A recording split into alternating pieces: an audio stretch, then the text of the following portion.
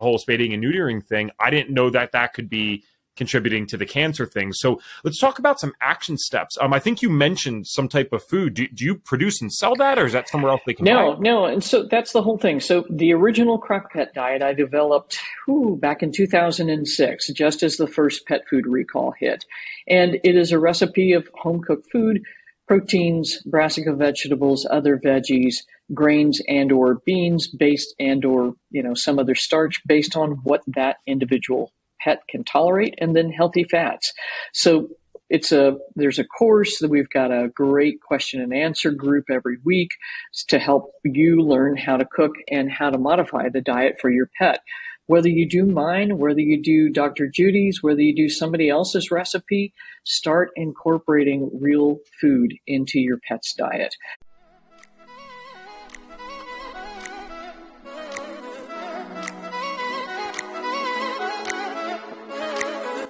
Hello and welcome to the Health Detective Podcast by Functional Diagnostic Nutrition. We bring you interviews from people who have conquered the trickiest of health challenges using the functional diagnostic nutrition philosophy and similar healing modalities.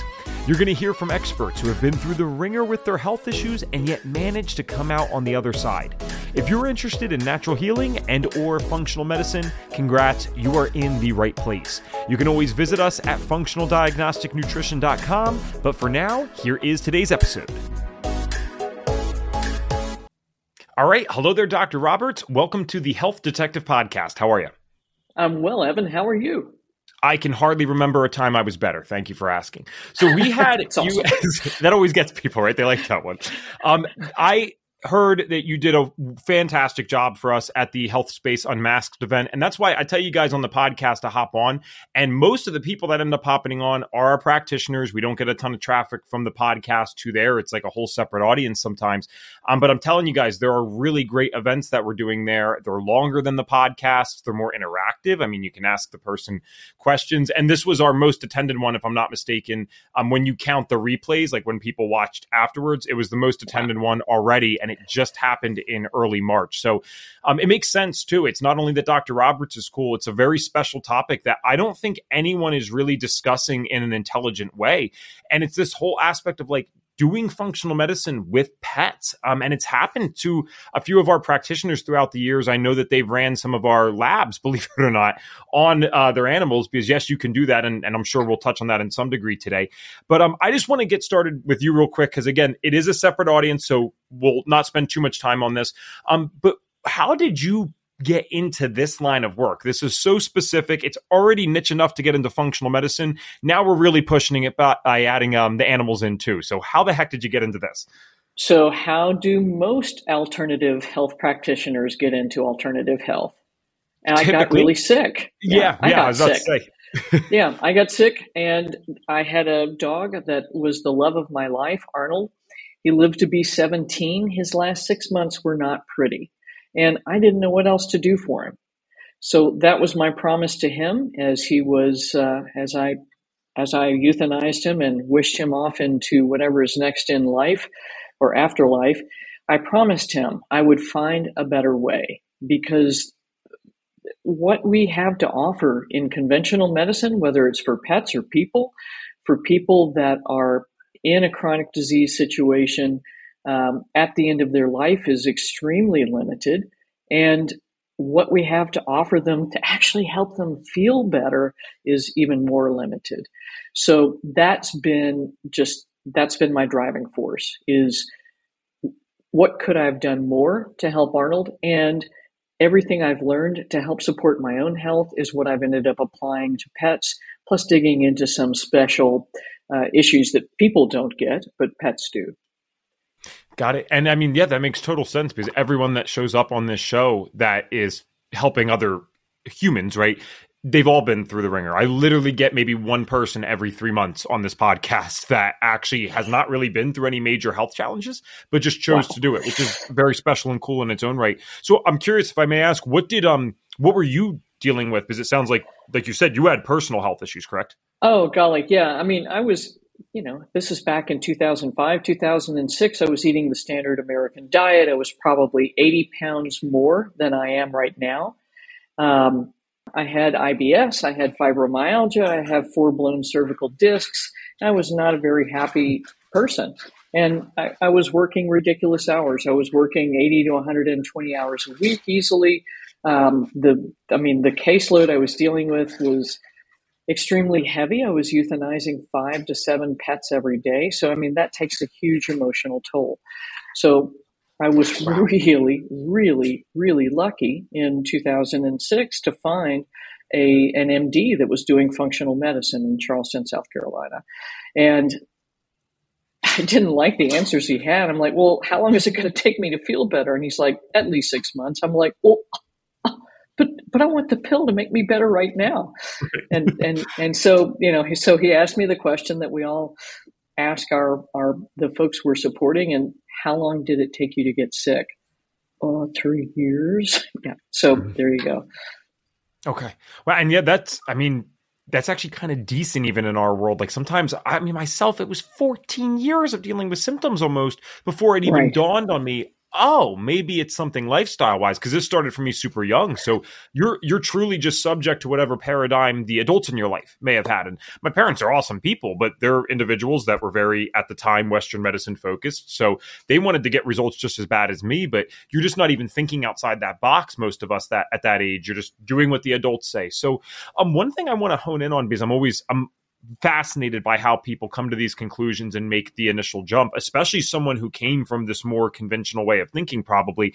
What was the final straw that led to you going to a functional practitioner? Because I know that you found them, but for a lot of people, that's something that they would completely dismiss. And it's sad, but I've seen people go to their grave still dismissing these individuals because they are so set that can't work. So what opened your mind to, hey, maybe I got to go do that?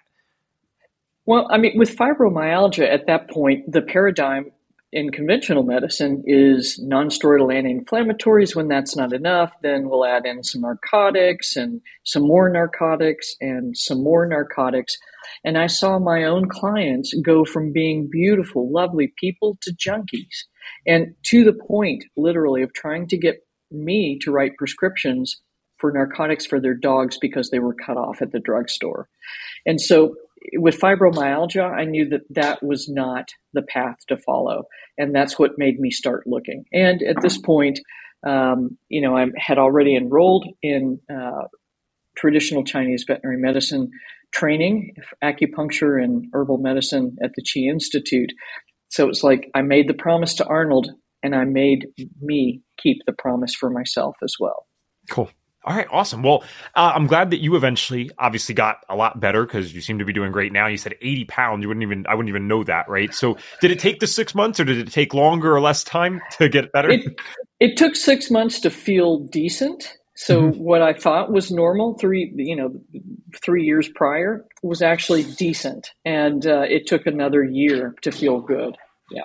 Fair enough. And I think this is worth mentioning to people, because if you want to get better naturally and even functionally, whatever you want to call it, it's possible, but you got to understand that we're healing the body, right? So if the body healed overnight, we wouldn't be having the health issues that we have, right? It'd be pretty simple to fix this stuff. So give it some time, have realistic expectations. Yes, the needle should be moving for you, I would even say as this stuff gets more and more advanced, right? Because now there's a lot more effort being put into this whole space than there was back in 2006, right? So you probably can feel a lot better even quicker. We have a lot of people that go through FDN type programs and they feel better in a few months, but it's going to be more than a day. It's not the pill. But the benefit of that is it's more permanent, right? You don't just stop eating this way and then all of a sudden go back to square one. You can kind of heal and then get some flexibility back in your life, versus that pill. Maybe it makes you feel better at best in a day or two, but you take it away and then, I got the same problems and a whole lot more than I had before usually, right? Right on. Yeah. Cool. So for Arnold, we did this, we figured this out. And obviously you hated seeing those last 6 months of his life, and 17 is still actually really good for a dog. What are some of the basic things that we can start with? Like, where are people messing up? Because I always know that people would be willing to do anything for their pets, usually, generally speaking, more than they're willing to do for their own health. And yet I see people feeding them this crazy dog food or treats with, all kinds of chemicals in it. So where are just the foundational things that people are messing up on that they don't even think about when it comes to pet health? You hit the nail on the head. what I always tell people is you cannot outpill a bad diet, whether that's supplements, medications, whatever. If you're feeding that pet junk, then you're going to get that result. And so that's where I started, is with the original Crock-Pet diet. And that has been the mainstay. It is a cooked whole food diet that is you can manipulate based on what your dog or your cat needs. And that is truly the foundation of health. I mean, Socrates said this for a reason: let food be thy medicine and thy medicine be food. And that's the truth. If we don't start with what we're eating, what we're feeding our pets, then we're not going to make significant progress. And sadly, there's all these really expensive, high quality, human grade ingredient brands of food that are dried, that are freeze dried, that are in some cases frozen and shipped fresh. And those are better, certainly, than the bag of Royal Canin or some sort of prescription veterinary diet. But there's nothing that beats a home cooked meal. So if you think about it this way, we can get this beautiful, incredibly expensive freeze dried food, but do you want to eat power bars for the, So every it's meal. like, yeah. I mean, you can do it, and the astronauts can do it, but even they like to rehydrate at least their food. But that's not what good nutrition is. It's food in its natural form that is cooked appropriately. And I'm saying cooked because most of my colleagues will tell you that raw is the only way. I'm going to tell you that there is not the only way. There is the way that is right for that pet. And then in my hands, for the vast majority of my clients and their pets, it's been cooked food. Okay, now this is great because I always, at the audience that listens regularly knows this, I like to go in with a healthy level of ignorance. So what that means is I never not look up our guests, but I try to not go so in depth that I already know all the answers to stuff. So this is actually genuine because what I try to do is I want to put myself in the state that the audience will be in. I want to ask the questions that they will ask. And so when you said cooked, I appreciate you specifying that, because my first thought that went through my head is like, okay, like, all right, I'm not a dog expert or animal expert. Shouldn't they be eating raw? I mean, my little puppy, she can't, whip out a pan and start cooking stuff up. But clearly, you're the expert here, and there's more benefit to it. So you said it might not be right for your dog. So I don't know if this is something that people can even figure out at home necessarily. But like, what is the advantage to a dog getting cooked food when that, obviously, at the very least, it's not something they could do naturally. So what is the benefit to it? Well, so think about where dogs came from. They split off from wolves about 40,000 years ago. Homo sapiens showed up about 50,000 years ago. Neanderthals had already been cooking. This is part of why we're thought to have evolved our giant brains, is because of cooked food. It makes the nutrients more available. And that's like heresy, but anyway. So same thing with dogs. They evolved eating our garbage first, what they could scavenge. They're indiscriminate omnivores, and they will eat anything that's available to them. Mm-hmm. So scavenge food, and then what we fed, what our leftovers, like, throw the dog the bone or whatever, or the grain or the bread that we've started baking 30,000 years ago. And then finally, the last step is what we actually fed them. And until the 1950s, the bag of food was for ultra wealthy people with hunting dogs. So this whole concept of feeding a nutritionally balanced diet in every bite is just, it's a marketing promotion. And many of my colleagues will say, but raw is the ancestral diet of dogs. And that is true, but for wolves and the progenitor species before them, it's also our ancestral diet for progenitor species prior to Homo neanderthalis. So That's kind of it. Yeah. Fair enough. And that's actually the first time I've heard that. That's really cool because, I mean, my one friend's a dog trainer, and even still to this day, they've experimented with a million different things, right? So they don't have one specific answer. But regardless, he always buys super high quality stuff. But I know they actually, I think even presently, go back and forth. Like sometimes it's a Doberman. So sometimes the dog gets this raw food, and then other times it gets cooked. But it's like a huge prescription, right? They know exactly what things to put in for them. I don't know if they're necessarily doing it in the same way that you would, right? Because, again, they're trying to it's kind of like bodybuilding humans, right? We wouldn't necessarily call bodybuilding humans to be the perfect diet, but that's what they're kind of doing for the dog. It's like something that'll buff it up and make it super athletic.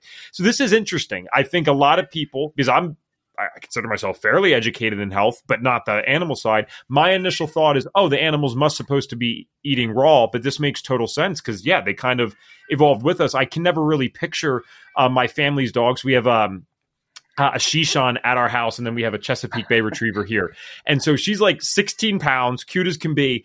I can't picture her going out and like ripping up an animal and eating that raw. So like she's so domesticated that obviously she does need different foods. Like she kind of, moved along with us here. So what do you think about, and I hope this isn't too simple of a question for you, but what do you think about the whole grain thing? Because I've heard this argued back and forth a lot of times. I did take the risk, and our family dog has eaten grain-free pretty much her entire life. She is unbelievably healthy. I mean, she's 11 years old. Shishan, like I said, jumps off the couch that's 4 feet high, sprints up the stairs, chases deer. I mean, she's never had a health issue yet. So I don't know if it's just the food or other things that we've done, but that seemed to have gone well. So is the grains an ultimatum, or is there a time and place for that in the cooked food for the animals? There's no ultimatum on anything, right? Because in the United States of America, and I'm sorry, I don't know if you can hear my kitty back there. Can you hear him? Barely, and it's something I can't probably get out. All right, cool. All right, so in the United States of America, we're like, coconut oil is bad for you in the 70s, right? And so they pulled all that stuff out of that's what used to be the butter from movie theater popcorn. And so delicious, right? And then now, 30, 40, 50 years later, now coconut oil cures everything. And so the truth is somewhere in between. It's great for some things. It's not so great for other things. It will increase your LDL cholesterol level if you eat a ton of it. And there's starting to be some evidence that, yes, that goes up with keto diets, but maybe that's not such a good thing. So grains, if you can tolerate them and they nurture you, yes, eat them. If you can't tolerate them and they make you sick, don't eat them. Same thing with legumes, which is what ends up going into grain-free diets as a carbohydrate source. Beans are wonderful. They're nutritious. However, if your GI tract cannot tolerate them, you probably shouldn't eat them. And what happened with the whole grain-free food debacle is that 65 to 70% of the calories of those foods are beans. And beans do contain anti-nutrients called lectins and phytates. And if, even cooking them thoroughly, if you're eating that many beans, that's probably going to create some issues. So that's part of the problem about how we see food in the United States. It's either good for us, bad for us, and then we eat blueberries are good for us. I eat 2 cups every day. I mean, it's just there's no. Let's make it more balanced and complete and be a little more rational about how we approach food.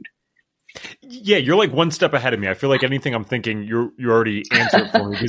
I was kind of like, I was thinking about this as you said it. I'm like, duh, Ev, like, if someone asked me, are grains bad for humans? My answer would be, well, I actually do terribly on grains, but other people I know do just fine. So why would it not be the same for dogs when we have so much diversity amongst them? Like, that makes total sense. Yes, some dogs might do a lot better with just more meat. Some dogs might be able to handle a little bit of everything. So, okay, I feel like, I need to not make special rules. They're still animals just like us, and they're going to have different conditions and different circumstances. Exactly. And it's like so keto is a big thing. And I've eaten keto for years off and on for health reasons. But if you look at a lot of the products that are designed for keto for snacks and, something you can grab at the store, it's got a bunch of garbage in it. So you have to think, what's working, what's not working.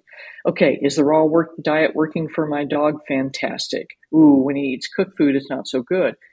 And so that happens sometimes, but most of the time, raw food's not really working for my dog. His stool is always soft. Wow, amazing. On cooked food with more fiber, he's doing great. Mhm. So you have There to you go. really look at yourself, at your pet, and then make decisions based off of what you're seeing. And so it's not an overnight, like, yes, this is the way. You may see in 2 weeks or 30 days that, oh, it's not quite the way. And you have to make some modifications. Got it, guys. So just like, I mean, as the podcast implies, just like we need to be these health detectives for ourselves, we can be health detectives for our pets. And in fact, we're obligated to, because they don't have that ability to do that in the same way we do. So if we're gonna have them as part of our family, I think that's kind of one thing that we owe them. So diet's an obvious one. I think if I went out, even if they don't know the answer, which I didn't, if I went out and asked anyone, where is like one place we're maybe messing up with our pets, they would all say, okay, well, maybe diet. Are there other things that we're messing up on that might not be so obvious? I'm already thinking, like, what about their sleep cycle compared to ours and all these things? So is there another one that is kind of a huge thing that's affecting them? Yes. Yeah. I mean, the next big category, frankly, is environmental toxins. So think about it this way. So if you've got, the dog you mentioned earlier, the little guy that's like 16 to 20 pounds, or like our little dog Hayo, she's 6 pounds, they're much lower to the ground. And so there is dust and stuff falling from the air onto the ground. And all of that dust is laden with a chemical soup that we really don't want to think about on a daily basis, or we might be immobilized. But these guys are snuffling it up from the carpet. They're licking their feet and ingesting those chemicals. And so the other part is that we are also applying pesticides to them, or giving them a pill every month or every 3 months that contains pesticides to keep fleas and all of this other stuff off of them. Sometimes, I practiced in South Carolina, sometimes you need some help with flea control. But the point is that their overall environmental toxin load is astronomically higher than ours is. In fact, in cats, their toxin levels are 96% higher than humans. So you can check that out on Environmental Working Group. And in dogs, their toxin levels are 46% higher than humans. So their load is much greater. So this is part of why, circling back to diet, helping nurture the microbiome is incredibly important. Helping to support the liver so that it can efficiently and effectively get rid of these toxins is incredibly important. So that's the other massive thing, is to focus on aiding the body in detoxification.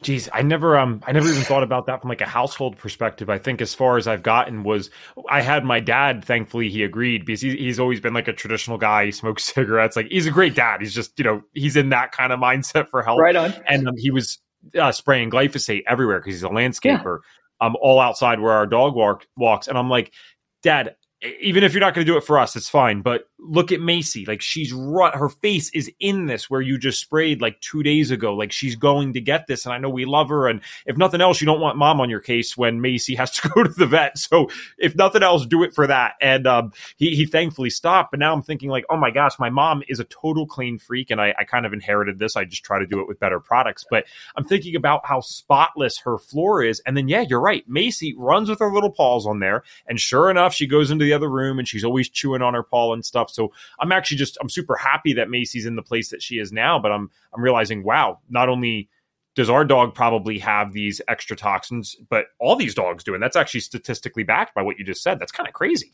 It is. It's insane. And that's the thing. Being a clean freak is actually fantastic because you're removing this stuff. But choosing your cleaning product is incredibly important. So vinegar and water. I mean, it's a perfect solution. It's going to get rid of the garbage and leave no residue behind that's potentially toxic. Okay, cool. So we got the food, we got environmental toxins, and then I actually want to touch on this one specifically. I'm not sure if it's something that you get into a lot, but I am huge on circadian biology. I'm fascinated by light and stuff, and I've been doing it for years. The blocking the blue light at night, I found that to be profound for my health. I get out and catch morning light every single day. And so I've always wondered with dogs, like, I know that they have different receptors, so it's not probably identical to us. I even understand that, if I'm not mistaken, some dogs would have been more like wolves, aren't they nocturnal to some degree? Or am I completely wrong with that? They do have nocturnal activity, but most of their hunting activity is during the day. Yeah, but Fair enough. Okay, and then that's there's what I'm. coyotes that are definitely out there hunting at night. So it's kind of a mixed bag.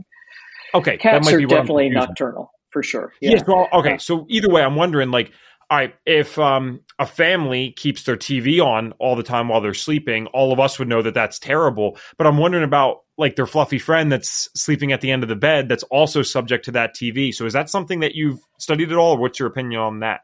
No, there's clear evidence that EMFs, light pollution, all of that messes up everybody's circadian rhythm, messes up their melatonin production, all of those things. So that's incredibly. It is important, but I'm going to tell you that, like, if we're going to talk about the top 10 chunks, that's down at the bottom of the list or close to it. Okay. Because sadly, the other big chunk is that we spay and neuter these guys before they ever reach endocrine competency. So so it's interesting. There's a researcher at the University of Oregon at Corvallis at the veterinary school that's actually linked excess luteinizing hormone production in spayed and neutered pets to creating receptors for luteinizing hormone on tissues that shouldn't have them. And they are the joints, the bones, the bone marrow, the adrenal glands, the brain, the gut. So all of these places where we're seeing chronic disease. And her research is pointing to that as being one of the main causes of this epidemic of cancer we are seeing in our dogs and cats. So that's a huge problem. And again, you can't unspay or unneutered, and maybe somewhere in the future there will be some sort of hormone replacement. But what we can do, again, is support our pets to help clear excess levels of luteinizing hormone and just be cognizant that this is an issue. So that it's just fascinating research and horrifying at the same time. I mean, we solved a problem of pet overpopulation, but unfortunately, in the meantime, we created a monster with it. Does that make sense? Yeah, it does. And I'm just trying to think, like, because we only had Macy in my family, and it was never really my responsibility. We kind of got her as a teenager, mostly for my sister. Now I love Macy to death, right? I would take out anything for her, but I never really thought about that aspect. And then we have Jaeger here, who was my girlfriend's dog, and of course I love him now. And I'll put it this way: he's fully intact. He's a 90-pound dog, so you get to see it every day, right? It's in your face, kind of. And I'm thinking, like, he doesn't. Now he's by himself, though. He's not with other dogs, but he doesn't seem to show anything negative from this. In fact, this is actually one of the sweetest dogs I've ever been with. Like, he is not aggressive. He's not mean. And so, like, do you think, I mean, I guess this is so tough because I guess it's situational, but like, should we really be doing this to animals at all? Like, should we be spaying and neutering them? Well, and this is it's a double-edged sword. It truly is. So when I started practice, and tell me again how old Jaeger is. Jaeger's 4 years old. Okay, so he's a young guy, but this is the thing: is that I'm seeing dogs at Labradors at 5 and 6 dying of lymphoma. I mean, this is just crazy. So, but back to your question. Should we be doing it at all? Here's the difficulty: is that in Europe, they really don't, and they don't have anywhere near the incidence of cancer that we have in our pets in the U.S. The difficulty is when I started practice in 1990, the local SPCA took in, I think, 45,000 animals a year, and they euthanized more than 38,000. So that's a problem. And so so theoretically, yes, it would be better if we did not need to spay or neuter, or we had some way to control it. But the reality is that U.S. society is not set up for a society of intact pets. The other issues are things like daycare, boarding kennels. They can't get insurance if they allow pets that are intact into their facilities. So it's kind of it's a tough one, definitely a tough one. I did not know that about the insurance either, because my buddy owns a whole thing, and obviously we don't talk about that side of his business. I just think it's a crazy job, and God bless him for the Amen to $50 there. that. Sometimes. Yeah, I'm like, dude, like I know you make great money, but there's just certain things that aren't worth it. So you got to really love what you do to be doing that. But I'm kind of Absolutely. thinking. So let's say hypothetically, I guess for most people this wouldn't be realistic, but if your dog never had to go to daycare and you know that you're only ever going to have like one dog at any given time, like my girlfriend is never going to add on another dog while Jaeger is alive. So in that case, I mean, if they're not interacting randomly with other dogs and they're not going to daycare and you know that it's just going to be at the house, it would probably be clearly better than to keep them intact and let them do as nature intended.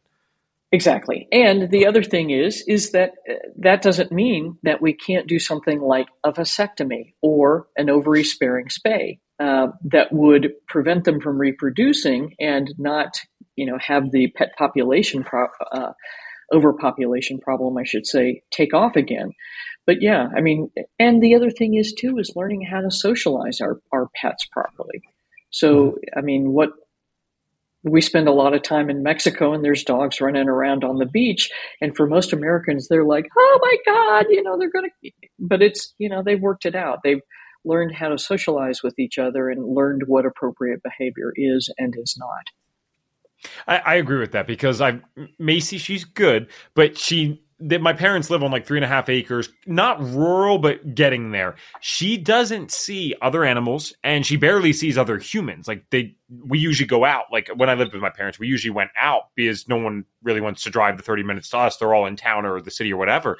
And so when Macy sees like another human or dog, it's a little embarrassing, right? But I got to see Jaeger with Maddie. I'm like, I can't believe how well behaved this dog is. And this is, whether it's a fair stereotype or not, these are the ones that you're worried about, right? It's a big dog. Oh, and he's intact on top of it. So you're expecting a problem. And yet Jaeger's like 1,000 times better behaved than little Macy, to be dead honest. So, I think training the animals right and socializing them properly, I think could go a long way.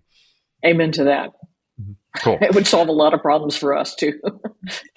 Yeah. So all right, now I want to spend like the last 20 minutes or so, not only just talking about what you offer, but talking about, all right, what are the steps then? Because I think everyone that is willing to listen to a podcast like this and listens to us in general, even if they didn't have the answers, they already know that we're doing stuff wrong with our dogs and animals. So I'm already thinking like, wow, I've never really considered the environmental toxin thing outside of glyphosate. I need to go focus on that. I've never really even thought, not that it's a little too late with Macy, but the whole spading and neutering thing, I didn't know that could be contributing to the cancer thing. So let's talk about some action steps. I think you mentioned some type of food. Do you produce and sell that, or is that somewhere else they can buy? No. And so that's the whole thing. So the original Crock Pet diet I developed back in 2006, just as the first pet food recall hit.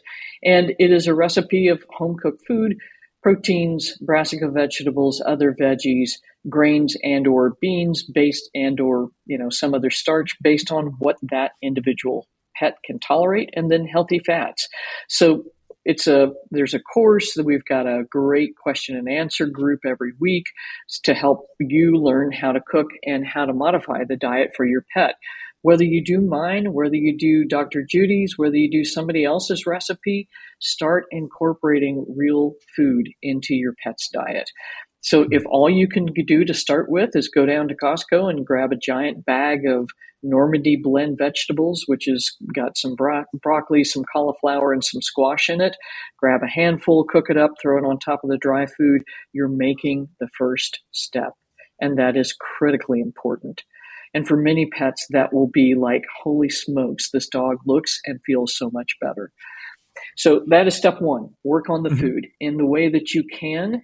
And once you get more confident and you start to see the changes, you will want to do better, because it just is astonishing sometimes. The second is to be cognizant. What products are in my home? I mean, do you have Mr. Clean under the sink? And, God knows what's in Mr. Clean. He does a great job, but, why? So be cognizant of that. Look at the shampoos, the products that you may be using on your pets. The flea prevention, the heartworm prevention, the flea pills. So this never made sense to me. Let's give a dog an oral pesticide that's going to work for 30 days, which means they have to eat it, absorb it into their fat, and then release it to the skin to kill the fleas. So I mean, yeah. So just be super aware of what you're doing and start to question, is this really in my pet's best interest?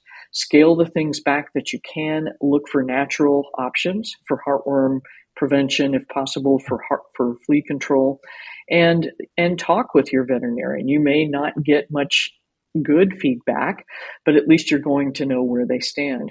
Vaccinations, it's really clear. The literature was super clear in 1994, I think was the first paper Dr. Schultz published, showing that the duration of immunity after a properly executed puppy or kitten series and a booster at roughly 16 to 18 months of age was at least 3 years, and in many cases up to 7. So ask your veterinarian for titers, which is a blood sample to see if they're still protected against a particular core vaccine issue like distemper or parvovirus. And then just from there, work on controlling inflammation, work on supporting detoxification, and that can be as simple as adding in omega-3 fatty acids, probiotics to help support the microbiome, and milk thistle to help the liver get rid of excess garbage. So that's the simple, everyday, day in, day out, keep my pet healthy plan. Nice. Well, and the good news is if you're focused, especially with the chemical side, if you're focused on just bettering your own health in your own home, it seems like a lot of this would go fairly well together, right? Because if you're cooking your own food, like, okay, cool, get something going for the puppy too, right? If you stop using toxic cleaners, you're automatically helping them. That seems like it all works together kind of nicely. Exactly. Yeah. I mean, it's so, we know our pets are our family.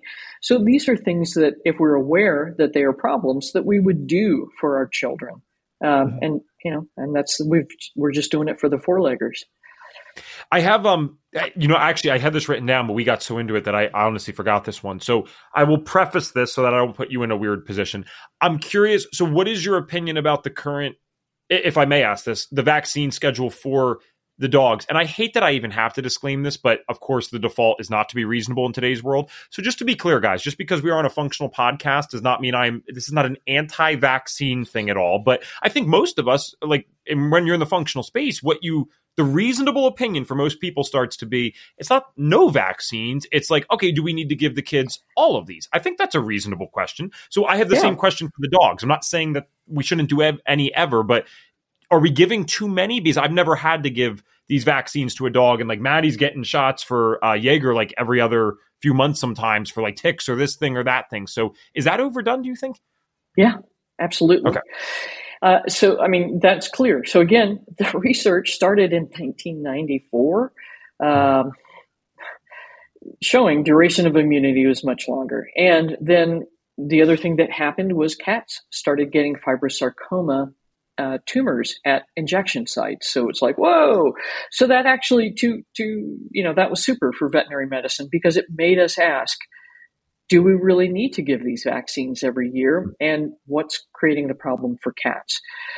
So we asked the questions and we got some answers. And unfortunately, many of my colleagues don't follow the correct protocols. So the American Animal Hospital Association has been publishing vaccine protocol recommendations for, 30 years now. And they divided vaccines into core, non-core, and not recommended. And so core vaccines are distemper, parvo, rabies. And the recommendation is for puppies, 12 weeks, 14 weeks. If they get a vaccine for the first time, then they're good for the puppy series because maternal antibodies have dropped at 12 weeks sufficiently to allow the puppy to create its own antibodies, revaccinate at 1 year, and then going forward do titers. Non-core are things like leptospirosis, Lyme vaccine, and there's a couple of others. And then non-recommended are ones like coronavirus that was always a vaccine in search of a disease. And the flu vaccine is sort of in that category. So with the non-core, what you have to think about is there Lyme where I live? And what's the incidence map look like? And are there other tick-borne diseases like anaplasmosis, Rocky Mountain spotted fever? And if that's the case, the Lyme vaccine is not going to protect against those, and it probably doesn't protect. It's got an on again, off again track record. But what's important there is doing really good tick control, because Lyme is terrible, but so are the other diseases. So if you're not protecting it against ticks, you're inviting problems.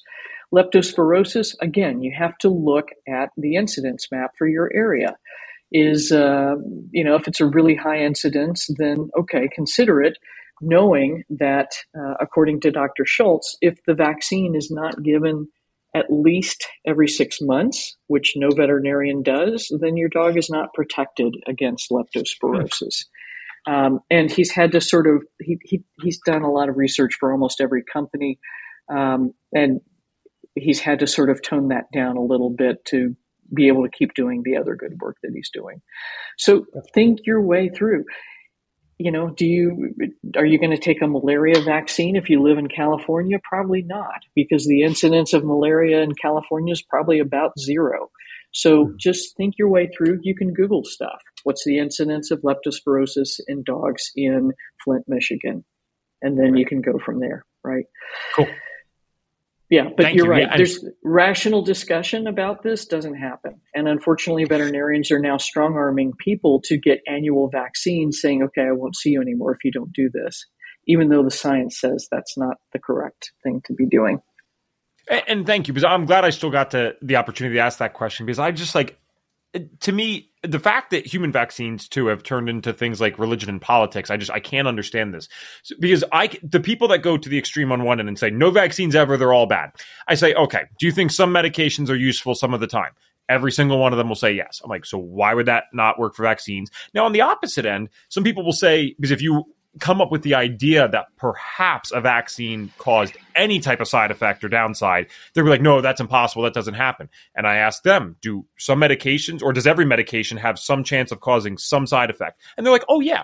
I'm like, oh, but vaccines are exempt from that. So I argue both sides with it. I'm like, guys, if we could just stop going so extreme, maybe we can figure out some answers here and say, all right, which ones are absolutely necessary or necessary might not be the word, but absolutely pros outweigh the cons, versus Right. which ones are like, okay, are we just doing this because someone said that we were supposed to do it and we never really thought about it, like you said? Because this is the standard of care, right? And that is a problem. And I'll give you, I am not anti-vaccine. I'm pro-vaccine for specific things, because I can tell you I have treated 30 cases of parvo every day for 6 weeks in the summer for years, and it's horrible. It's horrifying. I got a rabies vaccination when I was in veterinary school. I had a horrible reaction to it, but that's an issue for me individually. There are vaccine reactions that happen. There are ways to help support pets so that they don't happen. But it's an individual decision, and it's also what's actually a problem out there. So we have to have a rational discussion, and unfortunately that's not happening. Cool. Well, thank you for that. All right. So now I want to ask, because I got to get to a client testimonial too, because I'm sure there's been some amazing things that have happened over the years. But to be clear, can people, because you offer stuff online, but can people work with you in person still? Like, you're practicing, right? No. So here's what I'm doing, actually. You can, we've got a website, drruthroberts.com. We've got the courses available for sale there. We have supplements available for sale. What I'm doing now is, because, yes, I can work with people one-to-one, but that's very slow, and I'm not helping as many people as I can. Mm-hmm. What I've done is actually develop a certified holistic pet health coach training program. So much like the human health coaching model, this has made a massive impact in people's health, because, by the way, if you get up and move and drink more water and maybe consider cutting a few things out of your diet, you're going to feel a boatload better, and helping you take the baby steps into the big steps. This is what is going on. So I started this program in June. I have 12 graduates now that are certified. They're out there helping people in astonishing ways. And because I'm able to continue to support them with weekly coaching calls, if they hit a problem with a particular pet that they're working with, we can walk through it and help them solve the problem. But in this way, we're making a massive impact on pet health when people are getting stonewalled by their veterinarians. And I don't mean to bash my profession. They're under tremendous duress. I mean, they're trying to see complicated medical cases in 6 to 12 minutes. And it's just, you cannot do the job well doing that. So that's where my main focus is right now, is training and supporting holistic pet health coaches. And so that is the way that you can get support to start figuring out what are the lifestyle changes I need to do. What do I need to talk to my veterinarian about for my dog with kidney disease? So these folks can give you the information you need to ask intelligent questions, really maximize the value of any veterinary visits you've got, and help you figure out what the heck is going on when you get some of those lab results back. Dr. Roberts, I both love and hate you. I love you for creating this. I hate you because the second my animal-loving, future sanctuary-owning girlfriend hears this, I'm going to know when she listens, because she's going to call for a meeting for the couple's budget, and she'll be like, let's talk money real quick." Right. Yeah, right on. And I'm normally the one to initiate it, so I know when she initiates, I'm like, "Yeah, she heard Dr. Roberts' podcast." Yeah, all of a sudden, dang it. No, I'm not joking though. I can picture her actually doing this, because her real dream is to own this whole sanctuary for animals and stuff, and like a wildlife sanctuary, right? So they're still able to kind of free roam, but she's got a whole vision for this. And so the fact that she's about to graduate FDN in like a week and a half after recording this, she has her, actually, while we were speaking, she's doing one of her final practicals for the course. That's amazing. But I can picture this, that could be next. That's just awesome. What a cool thing to create. I mean, this is going to be big. Yeah, it is. It's going to be huge. And that's the thing. For the FDN folks, we have there's two things that are just amazing. One is that we're offering a $500 discount on the class itself. It is a $5,000 course, but we've got several payment options available. And I think that Reed is offering a bonus as well for folks that sign up. Yes, this makes more sense now. So anyone that, I believe it's till April 30th, don't quote me on it. It'll be in the show notes, guys. So just go to the show notes and we'll have all the details there. But if you sign up for Dr. Roberts' course before a certain time frame, you will actually get one of the FDN advanced courses for free. So you'll have a heck of a lot of learning to do in the next year or so. But hey, that's always that's never really a problem for this community. I think they love doing that. So this is big though, because there's no shortage of pets, and so many. I mean, I'd love if all these humans did this, but this might actually be more of an entryway to get humans to do FDN stuff than the other way around, because they'll do anything for their pets. Exactly. And that's always been my secret back door, is that, I lived and walked when I was talking for pets, and people would see what was happening with their pets and see what was happening with me. And they're like, oh, I should do this too. And I had a guy that he was my optometrist. I went to see him and he said to me, Ruth, I got to thank you, because through what you did by teaching us how to cook for our dogs and cats, we realized that what we were eating was hurting us. And so we made massive changes in how we eat, how we feed our children. And it's made everybody healthier. But that's exactly it. I mean, all of these, we're all mammals, right? So it's going to work for everybody. Yeah, I got to, even if it goes a couple minutes over, totally fine, because I had to get this question today. I always like to ask people when they're working with humans, what's like one of their favorite testimonials. But now, between the work you've done and the practitioners you're training, I don't care where it came from. I'm just curious, like, I want to see how good this can get. Like, what is one of your favorite stories? Like, I don't know if there's animals with diseases that get reversed, or maybe it's just an extension of life or quality of life. But what's your favorite one that you've heard so far? Oh, man, it's tough. I mean, there's so many amazing things from my own patients, but one of the best things was from one of my students who's now graduated. He has a massage business for dogs, and so he was already working closely with dogs and especially with folks at the agility world. And so he got a client and started, this lady had a very, very itchy dog, and they tried everything, steroids, Apoquel, Cytopoint, all these chemicals and medications to control the symptoms. he got her to commit to cooking and adding in some fairly high dose of omega-3 fatty acids, adding in some probiotics, and adding in the supplement to balance the diet and provide glandular support. And in about 3 weeks, she was weaning the dog off of medication with absolutely no issues. I mean, and so he's like, oh, wow, this really, really was easy. And this woman is incredibly happy because now her dog is not on all these potentially disease-inducing medications. Nice. And guys, they got such a short life compared to us. Not that we couldn't argue our life short in the grand scheme of things, but I just, the last thing we want to do is like, I mean, you waste a year of their life. It's a lot different than wasting a year of ours when we're sick, right? I mean, that's a fraction, a notable fraction of what they're doing. So I'm just, you're getting my wheels turning, and that, I hear so much stuff on this podcast that it's like, I'm excited for everyone, but I don't really think about it personally. But this, you're getting me because I'm like, all right, one of my business partners for our functional medicine studio, his original business is like I said, he owns a dog kennel with 50 dogs. He's super popular in the area. So I'm like, we go through Dr. Roberts' course, and then we have him, and we already have qualified the clients because they're paying like $4,000 to do these board and train programs with him. So they have money for this kind of stuff. I'm like, all right, we might have something here, my friend. And it's it seems easier to work with dogs than humans sometimes. It is, and you know, and that's all good stuff. And that's the thing, Evan, is that in this program, yes, you get the coaching calls with me, so you get support during and after, but you also get a mentor to work with one-to-one. So if you're hitting like, oh my God, traditional Chinese veterinary medicine is freaking me out and I'm really struggling with it, you have somebody to talk to help walk you through that, start to understand it a little bit better. So, and we've got such an amazing community of people. They're all supportive of each other. And that's the other big thing is part of what I teach is how to promote yourself so that you can actually make this a business and support yourself, your family, and do what you love at the same time. Very cool.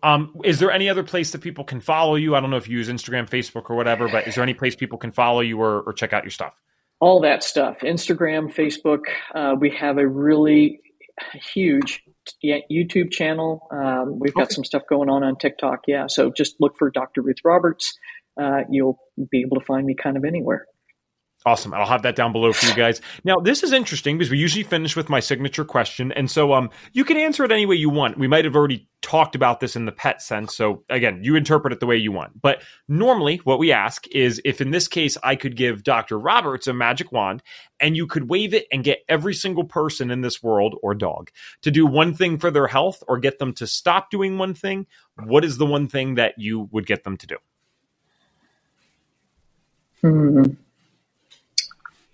I would get them, dog and people, to spend at least 3 minutes a day together with no telephone, no electronics on, no distractions, so that they are both completely present and communicating, in the ethers, so to speak.